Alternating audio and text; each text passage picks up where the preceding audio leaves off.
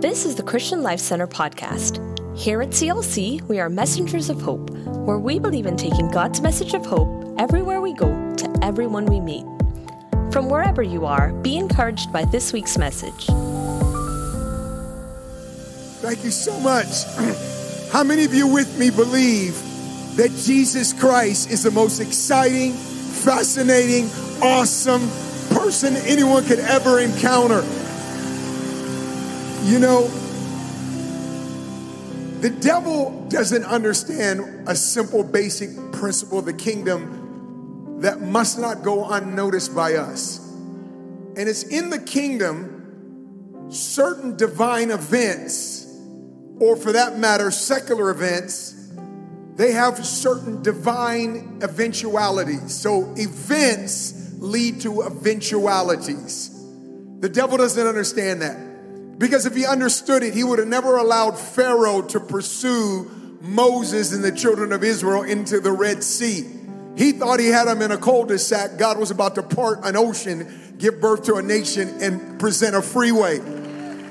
If the enemy understood that events have certain divine eventualities, he would have never allowed Goliath to come out and taunt the armies of the living God on a day that a teenage redhead freckle-faced boy was bringing lunch to his brothers.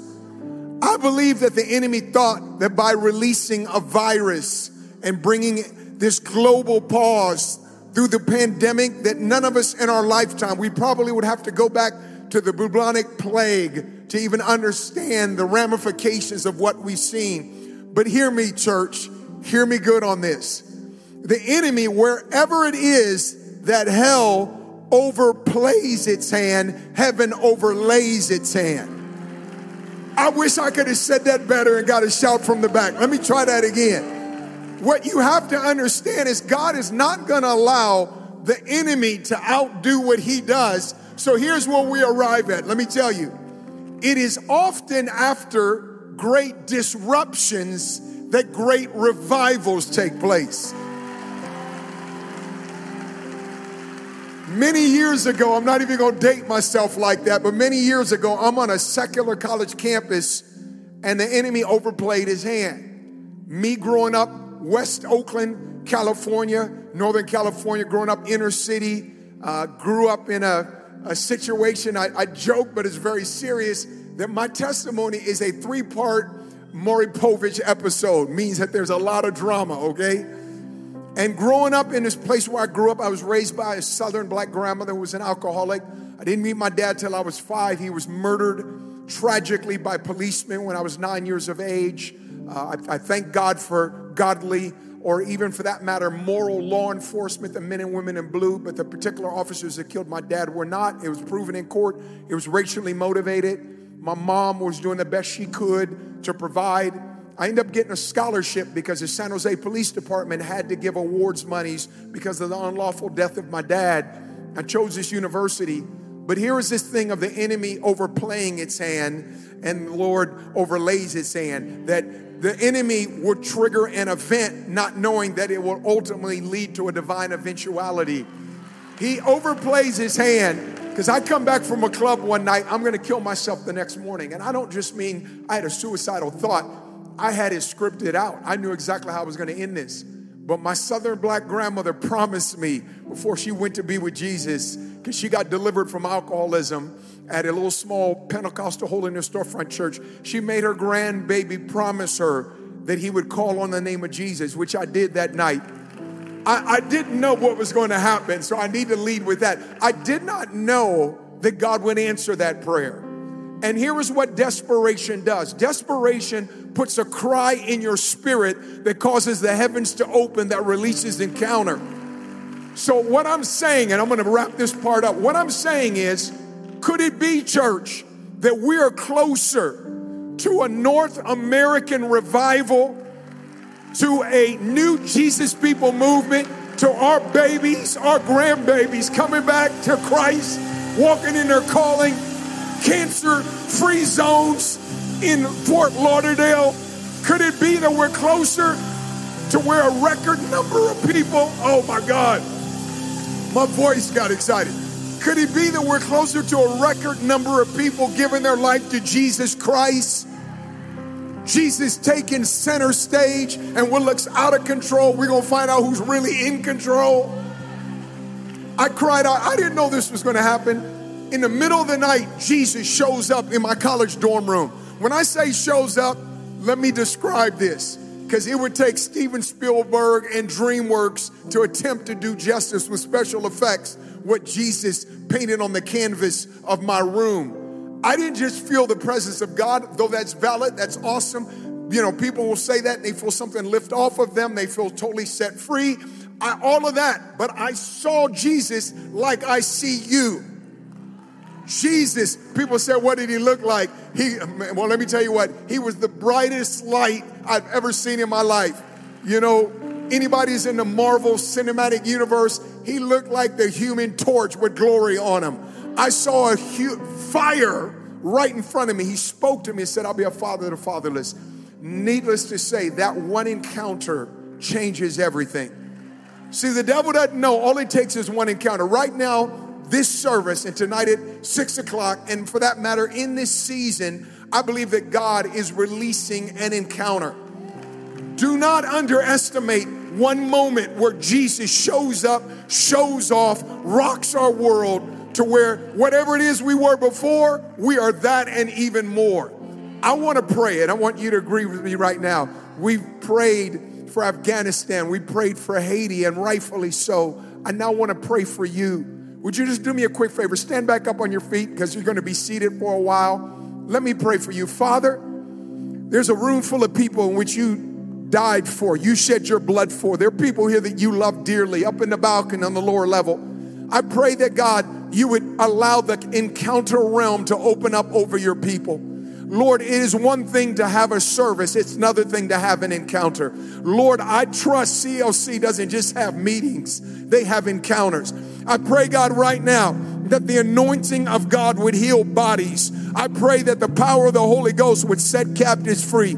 I pray someone's spirit would open up with a fire that, Lord, to pursue you like they've never pursued before. Lord, we come against the enemy, the adversary, the resistor, Lord, the liar that has come against your people. And I pray, God, right now that, Father, it would be like those old Oprah makeovers or that reality show Ambush makeovers. There would be the I Ambush makeover right now where we would encounter what Moses encountered. And I pray in the next conscious moment, at whatever point it is when we're walking out of this building, we would not be the same because, Jesus, we met with you. So, Father, once again, punctuate, Lord, your power and deliver, Lord, the greatest release of harvest that this city has ever seen. In Jesus' name. And everybody said, amen. Come on, give the Lord a hand clap, a shout.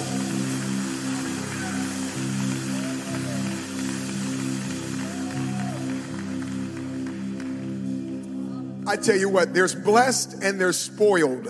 Okay, I'm going to brag on two things. First, let me brag on your worship right here. There is blessed. There are certain people that are blessed with a good worship team. There are other churches that are spoiled. Y'all are spoiled. This right here, oh my God. Like, seriously, I'm like, where's my iTunes? I want to download your worship right now, okay? Like 5 minutes ago.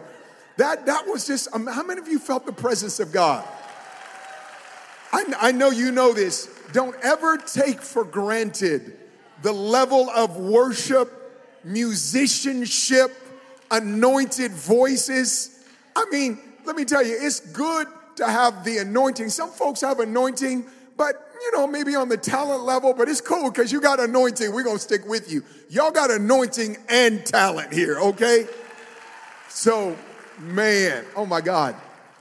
Pastors Tom and Candy, man, I'm telling you what, they have such a tremendous heart. You guys are being shepherded by generals, world-class generals, just via Zoom and then being able to meet in person and talk and just to hear their heart. And just, we've got a lot of mutual friends. Thanks so much for having us, Pastor Tom, Pastors Candy, and it's an honor. My wife, Krista, I've outkicked my coverage, y'all, okay? Just gonna be honest. Like, God bless me with this woman right here. She loves the Lord. You do not want to miss 6 o'clock.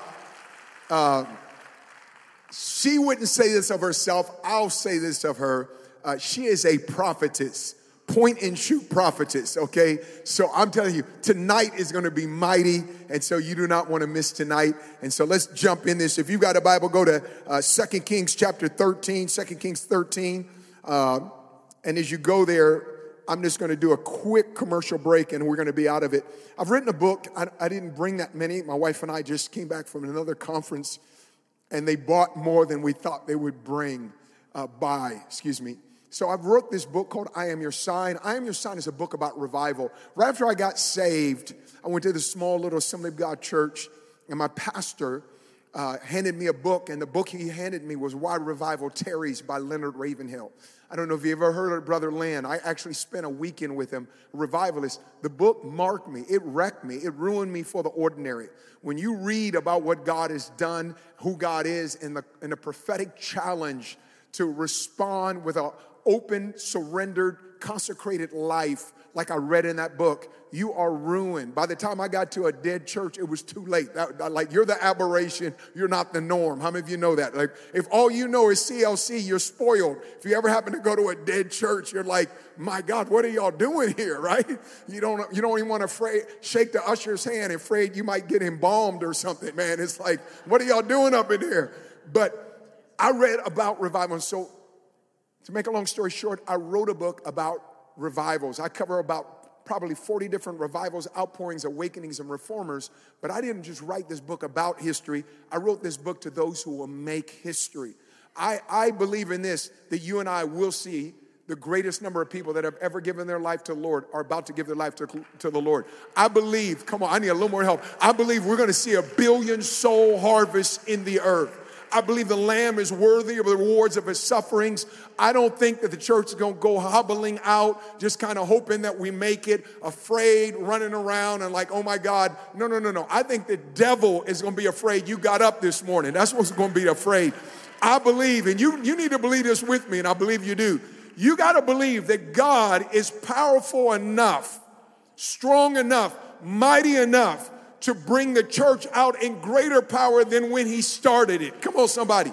God is a better finisher than, if you will, he is a beginner, and he's perfect in all his ways. But what I'm saying is, whatever you saw in the book of Acts, greater glory has been scheduled for the church before Jesus returns. So we're going to see the greater than. And so we got that book out there, and then we got a USB. It's got 24 hours of teaching. I call it the Prophetic Activation Series.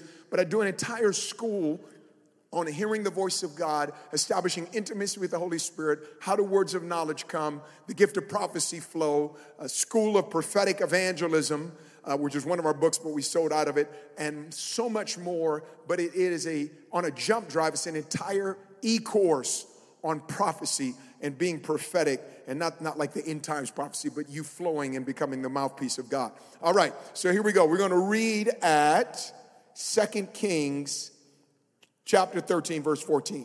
It said, Elijah had become sick with the illness of which he would die. Then Joash, the king of Israel, came down to him and wept over his face and said, "Oh, my father, the chariots of Israel and their horsemen." And Elisha said to him, "Take a bow and some arrows." So he took himself a bow and some arrows. Then he said to the king of Israel, "Put your hand on the bow." So he put his hand on it. And Elijah put his hands on the king's hands. And he said, "Open the east window." And he opened it. Then Elisha said, "Shoot." And he shot. And he said, "The arrow of the Lord's deliverance, and the arrow of deliverance from Syria, for you must strike the Syrians at Aphek till you have destroyed them." Then he said, "Take the arrows." So he took them.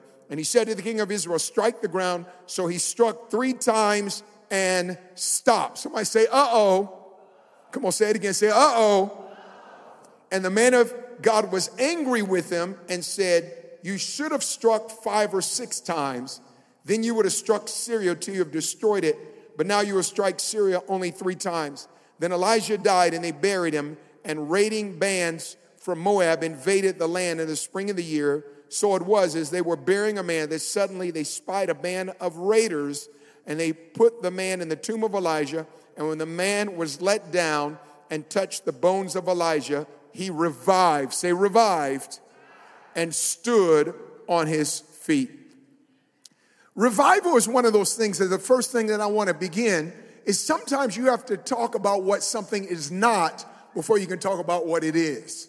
Revival is not just a series of meetings where we get excited and then eventually go back to normal. It's not a series of meetings per se that man can call, although it's nothing wrong in saying we're going to have some revival meetings. We're saying it by faith. But at the end of the day, the Lord is the sovereign one that decides revival. But here is the caveat. Here is the point to understand. God is always willing to send revival, so he's not the variable and we're the constant, right?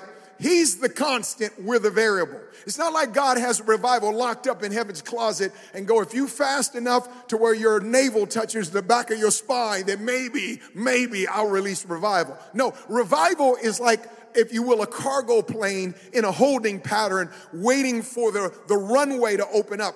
We fly out of San Francisco. My wife and I, we now live still in the Oakland, San Francisco Bay Area. Many times, the San Francisco runways, because of fog, that they won't allow certain planes to land. I guess they'll let certain planes take off in fog, but they won't let you land until the fog clears. And so planes are in a holding pattern. And one time I was in one of these holding patterns, and I felt like the Lord says, this is revival over the nation of North America, the United States. That it's in a holding pattern waiting for the fog of our hearts to clear so that God can drop the landing plane of a blessing. If you think that you've met God in a service, right? And it was a special service. You came to an altar. There was a special conference. You went to a special series of meetings and you met God and it was like an atmosphere of revival. Whatever that is, multiply that times 1,000 to the point where it can't even be contained in a building. It's down there at Starbucks. Come on, somebody. It's at your mall. It's at your kids' public high school. And all of a sudden, people are wrecked by God.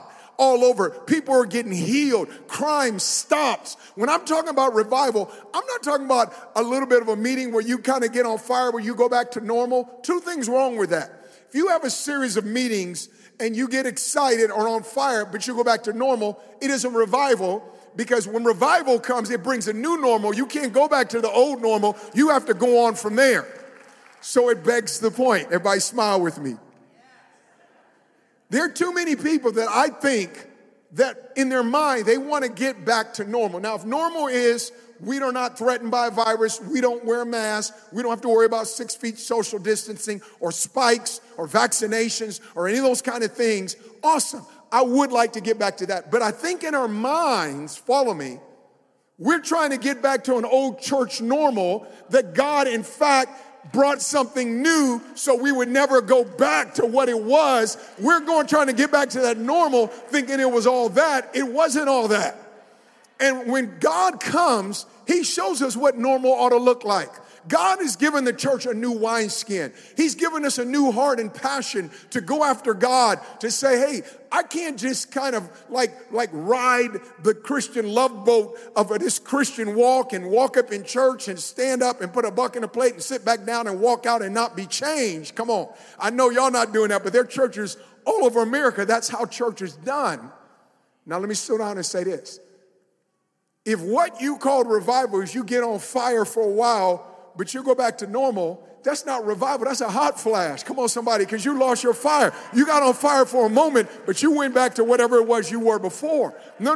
When revival comes, you carry the flame. It's not like the little song, this little light of mine, I'm going to let it shine. No. When you're in revival, you don't have a little light. You don't have a little Bic lighter. You got a blowtorch. Come on, somebody. And people around you get on fire. Oh, I believe that in revival, God tips a heavenly scale in favor of his purposes. And whatever it is that God is doing in a group, in a people, in a nation, that it begins to accelerate.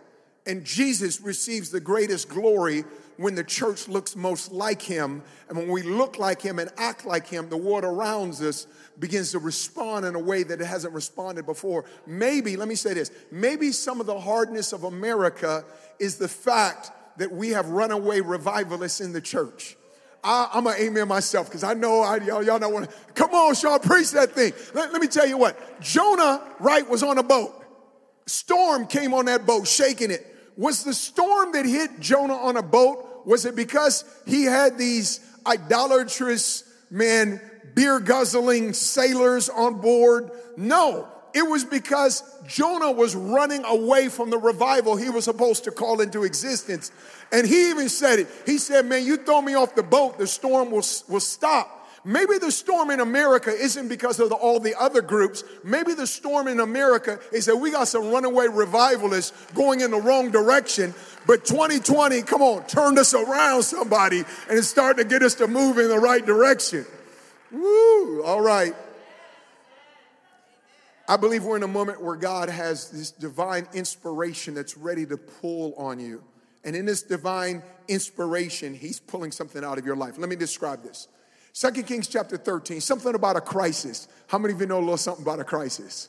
That's kind of a joke. Yes, somebody, oh yeah, right. We know a lot about crisis. We could write a book right now about crisis, right? We not only had the health pandemic crisis, we had a cultural civil unrest crisis. We had a political crisis. We have the nations of the world crisis. Where isn't there crisis going on right now?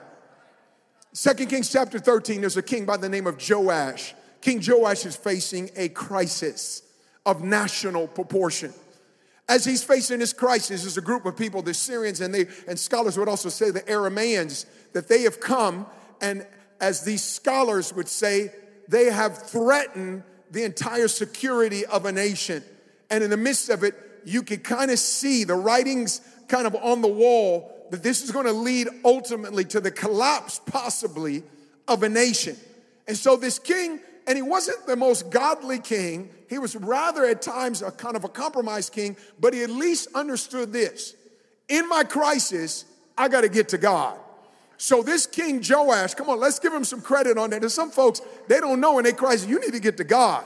Come on, you need to put down the pipe. Come on, you need to put down the drink. Come on, you need to quit running around all the clubbing and partying. That's not going to answer the deepest cry of your heart. You were created to connect with the God that loves your soul, that for you to understand your purpose and your destiny is greater than getting high and trying to escape and trying to do it. Maybe even a Netflix binge, whatever. Come on, God's got something greater for you than that. Ooh, come on, I'm going to preach to this group right here because I got some amens. So the king, here's where I'm giving him credit, he goes to the man of God. The man of God is the prophet Elisha. And so King Joash, as his entire national security is threatened, a nation is in crisis, he comes to the man of God and he says, oh, my father. He says, the nation of Israel and their horsemen. In other words, our nation is threatened to fall into shambles. The horseman represents the security. Our national security, it is awry. I need help. And so now here it comes. Now here's the good thing about crisis. The good thing about crisis is it causes you to find out where Christ is. Oh, okay. I didn't say that right. The speakers went out. It just didn't go over. Come on, somebody got that online. The good thing about crisis is you begin to discover where Christ is, because Christ is in the middle of your crisis. All right, so here's the man of God, and he says, okay, here's what I need you to do. I need you to open the east window and shoot. Now, you got to understand, shoot. He didn't have a pistol. He didn't have a Glock. The dude had bow and arrows. So he opens up the window and shoots the arrow. Now, here's the significance of that. Today, when a country or nation declares war, they sign a declaration of war. But the scholars tell us in those days that you would shoot an arrow in the direction of your enemy. So the east of where he was where the Syrians were at. So he shot an arrow, watch this, to declare war. Can I stop and talk to us about that just for a moment? Our cities ought to be filled with arrows. Because we've declared war, that we don't want the devil taking our kids out on crack, crystal meth. We don't want them taking them out, confusing them about their gender and their sexuality and who God created them to be. That we're not going to sit back and let the devil literally try to rob the consciousness of Christ off the collective walls of a generation. There ought to be the arrows of intercession. There ought to be the arrows, and I'm going to say something. I'm not going to sit back and let the devil do all the talking. I'm about to declare and decree. Come on, somebody. Hey, there ought to be some arrows at your workplace. Ought to be some arrows, because we are declaring war on what the enemy is doing. We're not going to take this sitting down. Come on, somebody. The enemy picked a fight with the wrong group.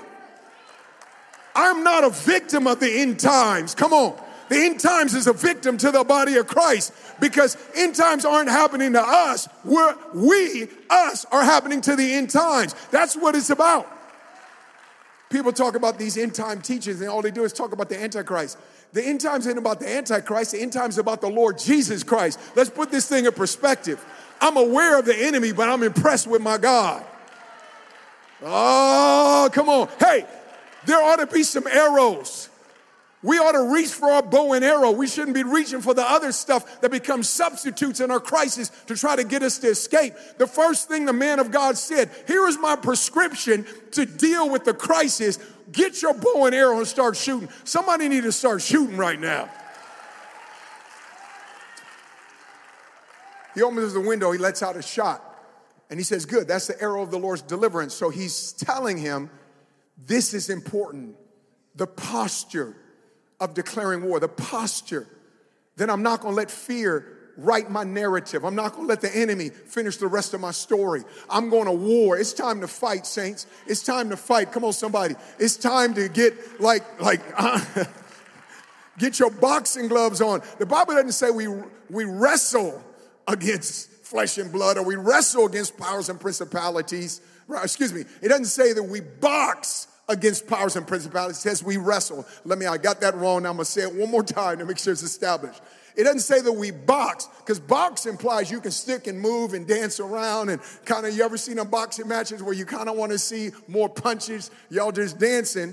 But wrestling is constant physical grappling, and you're constantly trying to find an advantage. The Bible says that we wrestle.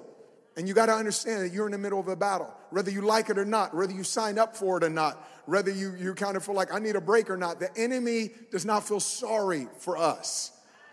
The enemy's not going to say, man, they're having a bad day. Let me go easy on them this week. No. The only thing the devil understands is greater force.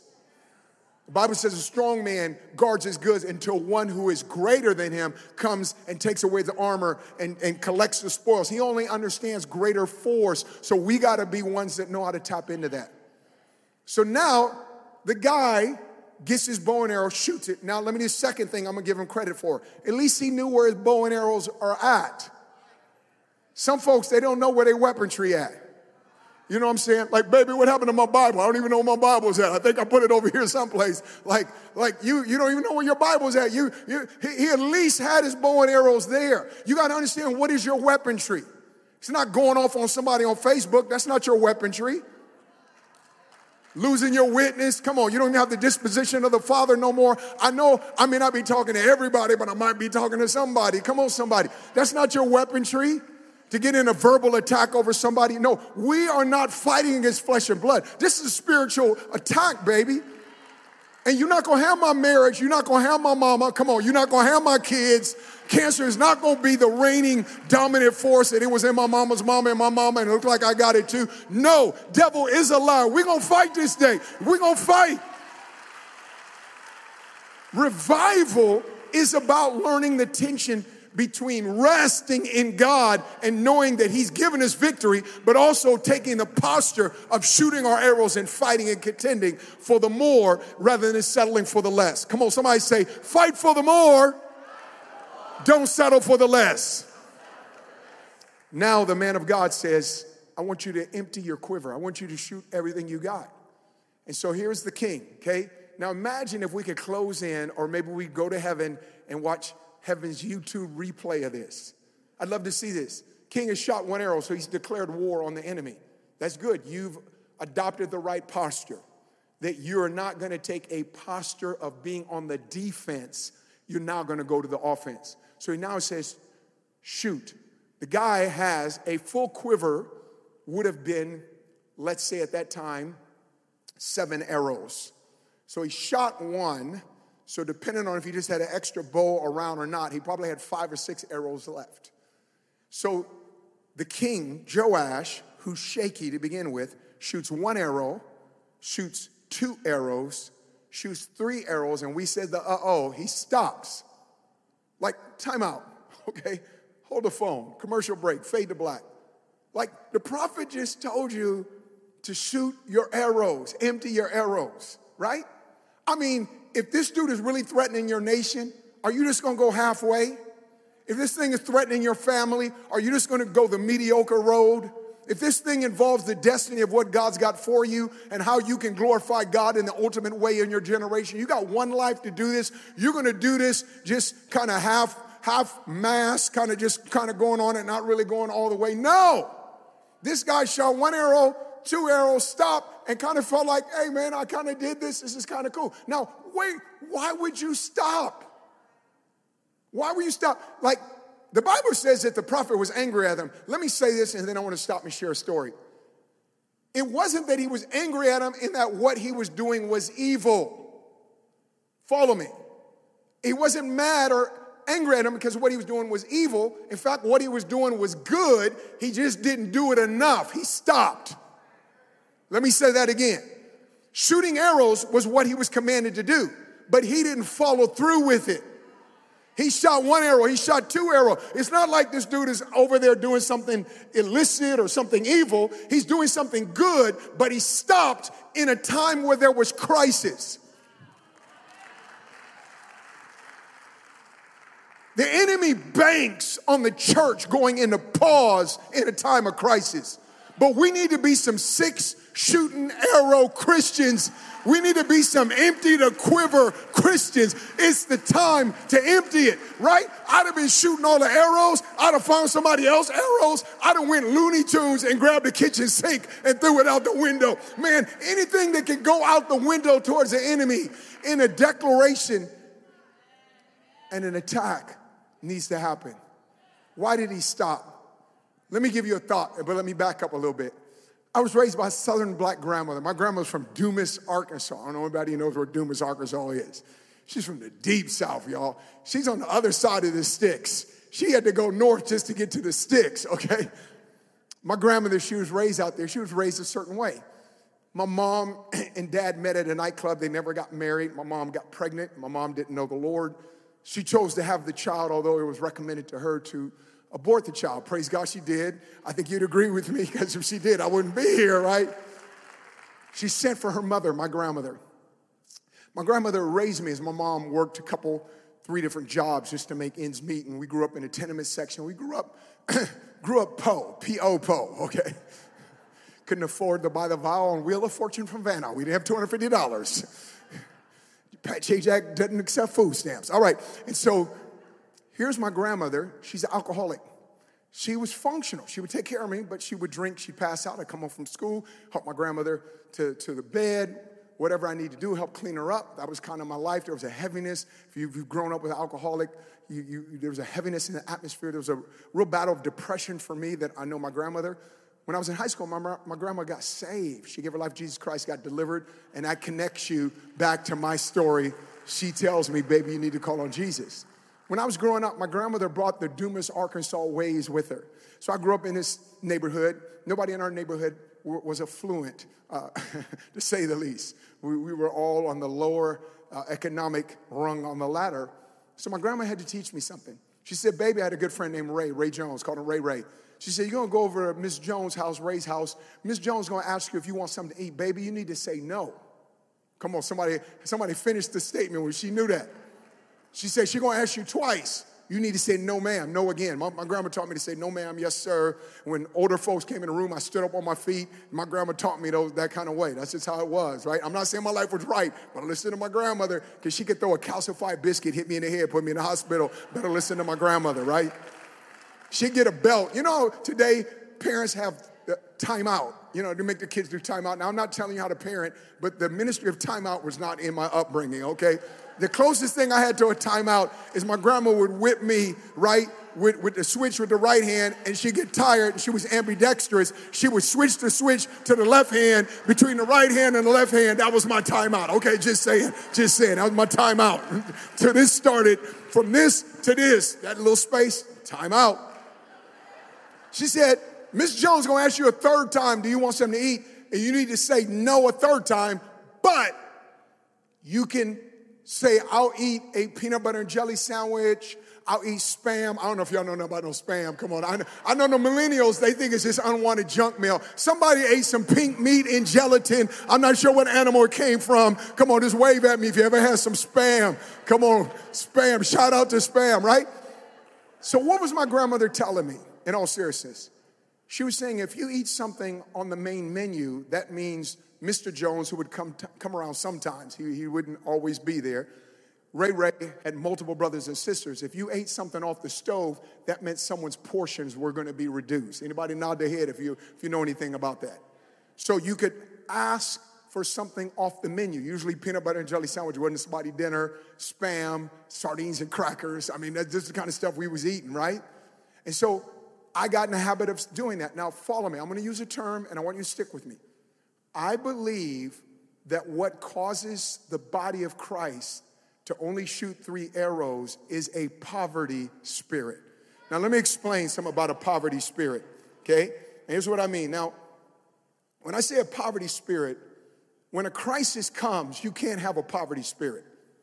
Now, hear me on this. I'm not talking finances. So if you think I'm going that direction, I'm not. We're not taking offering. The poverty spirit has something to do with finances, but it has everything to do with what you're willing to settle for and what you don't believe is available for you, what you believe that would happen for them, that would happen for her, that would happen for that brother over there. But God wouldn't do that for me. He would use them like that. He would use pastor like that. Come on. He would use a worship leader like that, but I don't know if he would show up and do that for me. That is a poverty mentality. When you don't think that you're worth, because understand, Jesus' blood made you worthy. You are a son and a daughter of the Most High God. Let the devil say what he says. God has already established who you are and whose you are. So my Calvary campus pastor, he took me, guy by the name of Donnie Moore, he took me to Texas with him, got on a plane, and it was a nice church in Texas.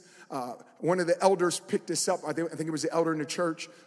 The guy had money, and I didn't realize how many. Like in the hood, you see some people got a little bit of money, and they think they rich, but they're not rich. They got like little gaudy jewelry on. No, I'm not talking about rich. I'm talking about wealthy. Come on, how many of you knows the difference between rich and wealthy?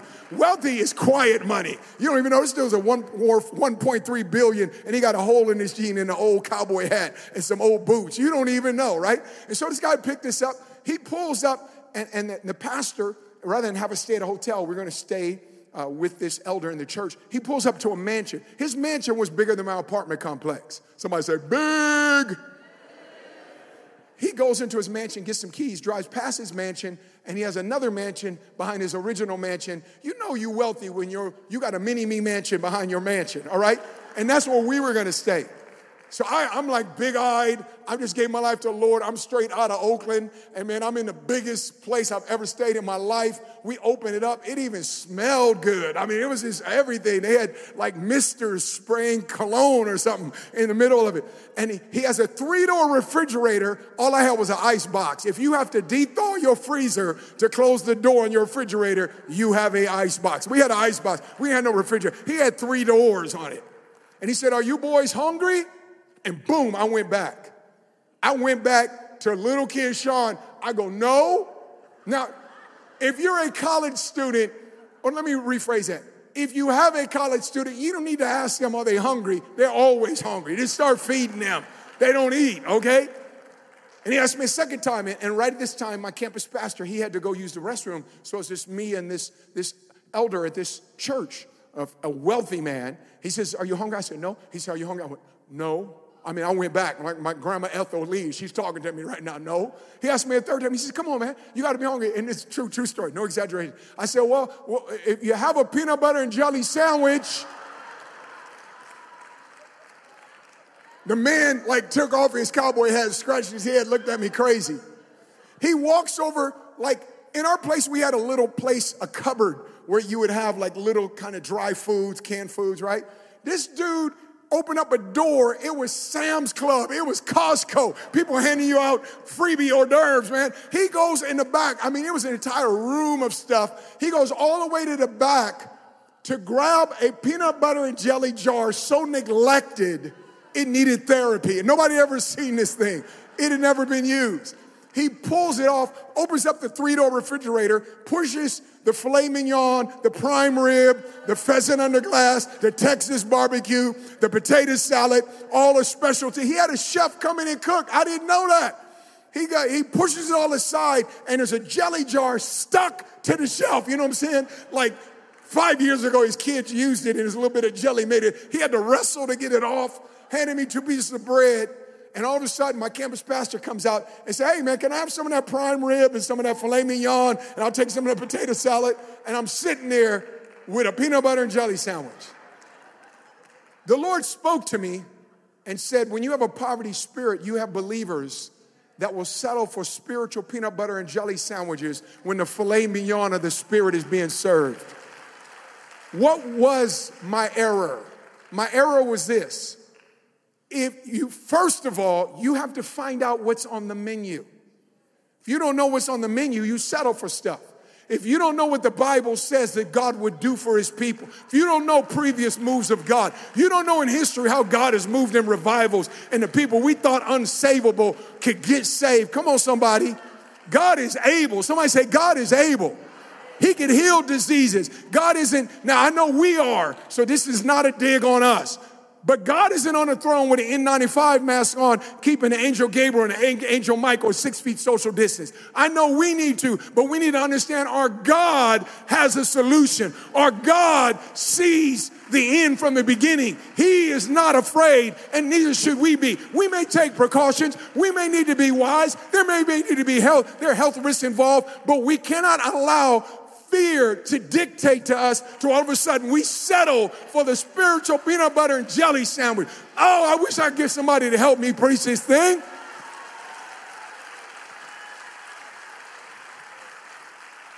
Just tell somebody, say, I'm about to get my prime rib. Excuse me, pardon me. I'm about to get me some. Come on. I should have found out what's on the menu. You know, when revival hits, what God does is he makes our comfort zones not seem so comfortable. Maybe emptying the quiver was uncomfortable. Maybe believing for the more when you could settle for Spam or peanut butter and jelly. Maybe that's uncomfortable for you. But in times of revival, God makes our comfort zone uncomfortable. Why? It's only when the church gets uncomfortable can the world experience what's possible. They'll never experience what's possible if we're not willing to get uncomfortable. Are you with me? All right, let me give you some thoughts on this thing of a poverty spirit because I believe it's so important. Number one, poverty spirit is established for the purpose of keeping us from walking in fullness. I believe that King Joash, whether he recognized it or not, his fear, his utter shock of the crisis had kicked him into a poverty spirit. He's on conservation. He's thinking limited rations. He's fighting for, toilet paper and baby wipes at the airport because they're at the grocery store because they're sold out. But the enemy uses a poverty spirit to keep us from walking in fullness. What does it do? Watch this. A poverty spirit attaches itself to people and creates a false perception that God is not there for you. He's not moving like this. That all of a sudden you got to do what you got to do. You just got to make it. And you go into survival mode. That's shooting 3 arrows as opposed to revival mode. God didn't want the church in survival. He wants the church in revival.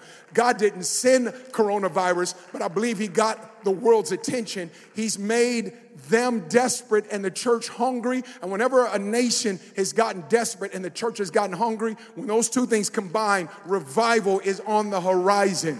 Come on, I wish I could really get somebody to believe when I'm preaching. The second thing about a poverty spirit is developed by years of sitting in lack.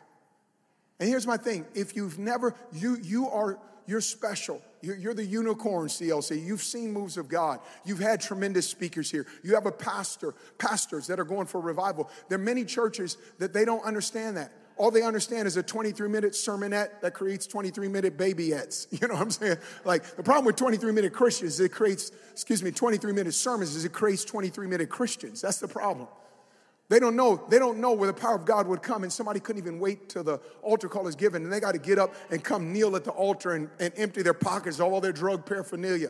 They haven't seen, like I saw as a young Christian, of a man of God, a guy who was a mentor of mine, point, and a woman gets up out of a wheelchair, hadn't walked for 8 years, and the power of God not only heals her to stand, but her atrophied muscles, because you can see her legs, that she begins to walk, and then all of a sudden she takes off, she starts running. This was my introduction to Christianity.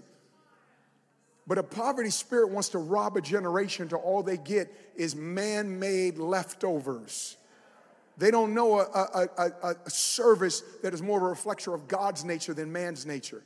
And we have to contend. We need a generation. We need the upcoming generation to have some mamas and daddies and grandmamas and grandpapas, come on somebody, that they are emptying the quiver for a full move of God, that a generation can see what does fullness look like. Because we have a generation that either won't come to church or are leaving the church because all they've seen was 3 shooting Christianity. But we need some empty to quiver believism. Come on. We need some folks with a spirit of abandonment on them. We need some folks that's going to go all the way. We need some folks that say, God, you saved me. Hey, you didn't do anything else in my life. You saved me. The worst thing the devil could ever do to you is kill you. But if he could kill you, which I believe he can't, Hebrews 9:27 says it's appointed unto man to die once. After that comes a judgment. If you're a child of God, God is the only one that can take you home. The devil can't take you home. He can't take you out till God's ready to take you home. So let me just say, if the devil, the worst thing the devil could do is kill you, but guess what? You wake up in the eternal arms of a loving Father. You go to heaven. You need to let the devil know you can't threaten me with heaven. Come on, you can't threaten me with heaven. Hell is not in my future. Hey, if I went out on the road, heaven forbid, car hits me and I go, that's not judgment. Judgment passed over my life 35 years ago when I gave my life to Christ. Come on, there's no judgment on me. Because of the blood of the Lamb. When we create a belief system around a delay, come on, coronavirus. When we create a belief system around, how many of you know this thing lasted longer than we thought? Remember last year when it broke out? I'm only going to go about 10 minutes. Just stick with me. Remember last year when it all broke out?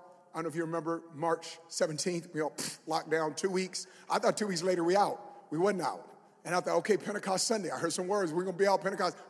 Pentecost Sunday, we're still in. Then somebody said, hey, the coronavirus can't survive the warm summer months.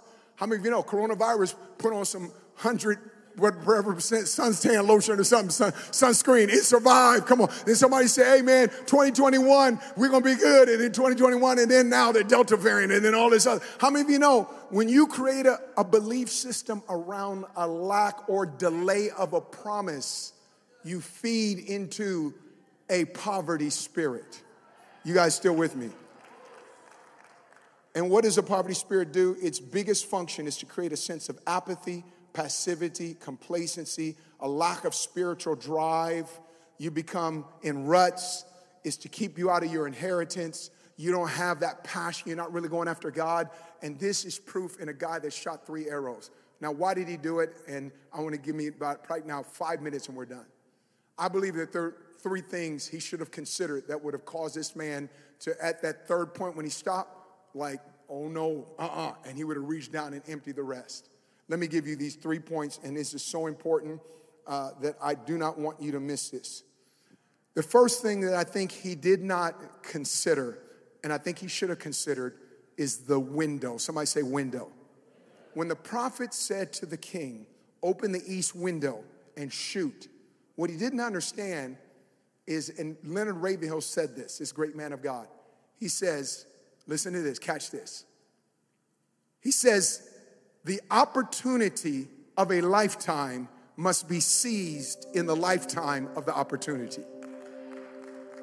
A window means just exactly that. It's only open so long. You ever play that putt-putt miniature golf? You ever get, I know in California they do this, and you get to the 9th hole. It's usually one of those things, it's like a ladder underneath like a bridge on a house. And if you can get the ball to go in while it's up before it closes, but it opens and closes so quick, you have to have the perfect shot, do it at the right time. And if you do it when it's open, you can win a free round of golf at the miniature golf place. Many times opportunities, and I believe America, I believe we're at an opportunity.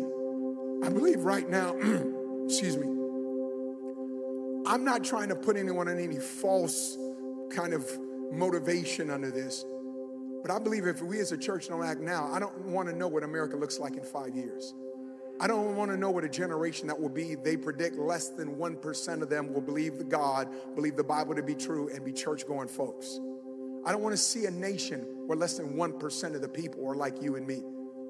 We have a window right now. I don't think this dude recognizes his window, because marauding bands are going to hit your spot in the later part of the year, and they're going to start decimating.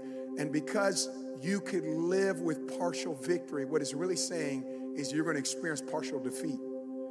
He didn't recognize you. We got a window, folks. You got a window. Maybe it's because of your age right now. You got a window. Maybe it's your youth right now. Maybe it's the gray hairs on your head decry the fact that there's an aged wisdom that needs to be released. We need you to mentor someone. We need your prayers. Maybe you're not as active right now, but we need you. Come on. I always tell people, hey, at a certain point, if I'm not able to, I'm going to be on a rocking chair praying for revival. I'm going to be praying for my grandbabies. Come on, my great-grandbaby. I'm going to be praying for my nation. You're not taking me out. You know, in the world, you retire, they give you a watch, forget you in a week. Come on, somebody. You don't retire till Jesus takes you home. Up into that is all hands on deck, from the captain to the cook. We need you. Second W is he didn't understand his weaponry. He didn't understand, because if he understood, he just shot everything he had. See, you know what the devil does? The devil, here is King Joash, right? The devil worked to disconnect. That Joash couldn't make the connection that what he was doing from his bedroom chambers had everything to do with what would influence a nation. He just think, I'm just shooting arrows out a window. I don't see nobody falling. I don't see the enemy going, ouch. Like, is this even doing any good? The devil wants to cause a disconnect to get you to not see the connection between your prayers, your life of unseen faithfulness, your purity, your integrity, the fact that you keep your love on and you don't take the bait of getting offended at folks. The enemy wants to cause a disconnect for you not to see the connection between what you're doing in secret and how that can influence literally an atmosphere over a region. And third and final of all, he didn't understand the window, didn't understand the weaponry, he didn't understand the wave. Oh, this is my favorite part. Come on, I might need 3 more minutes. How many of you give me 3 minutes? 3, 6, 9, 12. 15. All right, I got, no. Elisha, the prophet, would die. But then it would say what happened. We don't know the amount of time that passed, but Elijah is buried, and they would have these open sepulchers. All of a sudden, at this particular time, we read this passage, by the way. We continue to read it. The nation of Israel is in a battle. Well, actually, before the battle, let's back it up. They're in a funeral. They had a dude die. Bob. We're just calling him Bob. They're having a funeral. Bob, man, we love Bob. When Bob's such a good guy. Oh, man, I'm going to miss Bob. And so they're mourning Bob. And all of a sudden, as they're having a funeral procession, the enemies jump out. When the enemies jump out, you got to go from funeral mode to fight mode. Come on, somebody. You got to get out of mourning, come on, and get into fighting sometimes. Come on. How many as believers, you ever had to do that? Come on, anybody ever had to dry them tears and, okay, I'm about to fight now. Okay, it's on, right? So they had Bob. Again, I'm fictitious. I'm making up his name. It's probably not. They throw him in this open hole thinking, okay, Bob, you'll be cool. I mean, you dead, so you're all right, but we're going to leave you here. We'll come back and get you, but we got to fight. They didn't know that Elisha's bones was in that hole. When they threw dead Bob on Elijah's bones, the Bible says Bob revived. And can you imagine, they're getting ready to fight. They go, okay, y'all ready? Y'all ready? Wipe your tears off. Come on, we got to fight. Come on, they're getting ready to say charge. And all of a sudden, Bob runs right through the middle of them. Charge! How many of you know they won that battle that day? Come on, when you come back from the dead, when you revived, devil can't kill you. But here is my vote for the baddest man in the Old Testament. Some would say Samson. You can kill the ISIS of your day with a jawbone of a donkey, you bad. I mean bad as in not morally bad, but lethal bad. But my vote for the baddest man in the Old Testament is Elijah. Because when you can raise the dead after you dead, you bad. Okay, and we just going to say you bad. But what does it prove? And I am closing. It proves the third W. I said you got to understand the window. You got to understand the weaponry. You got to understand the wave. The wave is, there have been people that have contended for revival before you. Their prayers, although they've gone to be with the Lord, their prayers of your grandmamas, come on somebody, your granddaddies, prophetic words over this region of southern Florida, revivals. I was just saying this as we were here very recent. In modern church movements, there's not a state in America that has had as many revivals as you have had in our lifetime. There was a great man of God, still is my understanding, David Youngie Cho pointed to a map, and the map was the state of Florida, and he said the revival that will sweep this nation will come right out of this state. Claudio Frazon came over and was in a meeting, literally I believe it was in Lakeland, Florida, and got ignited and went back and carried revival. They're dead man's bones here. Can you understand that? They had to hit their crisis to get revived. And revival always comes out of crisis if we'll play the situation right. Final thing, right? When Elijah, now we're going to back up. Elijah's dead, but his bones brought revival. Now rewind this tape. When the Bible says that Elijah told King Joash to shoot his arrows, the Bible says he put his hand on Elijah. Can I say something to you? Understand the wave. You could be in the room with revival and not even know it. King Joash didn't know who was in the room with him. That was a revival. This dude had so much revival on him that once he was dead, there was still enough residue of revival on his bones to bring a dude back to life. He didn't know. Sometimes I think we don't even know we're in the room with the great reviver himself, Jesus. But let me take it a step further, right? He wasn't just in the room with revival. Revival reached out for him.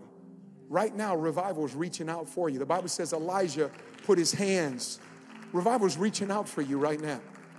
What's going to be your response? You see, shooting arrows out of the quiver. It wasn't a test, it wasn't a quiz of compliance. Like, okay, you need to shoot X amount of arrows, and if you shoot X amount of arrows, you'll pass this quiz. No, it wasn't a quiz of compliance. It was a test of the chest. How bad do you want this thing? Are you going to empty the quiver? If this ministry is making an impact in your life, why not help us make an impact on the lives of others by partnering with us today? You can give through our CLC app or at clcftl.org/give. Thank you for listening, and remember to subscribe for more inspiring messages like this. Now go and be messengers of hope.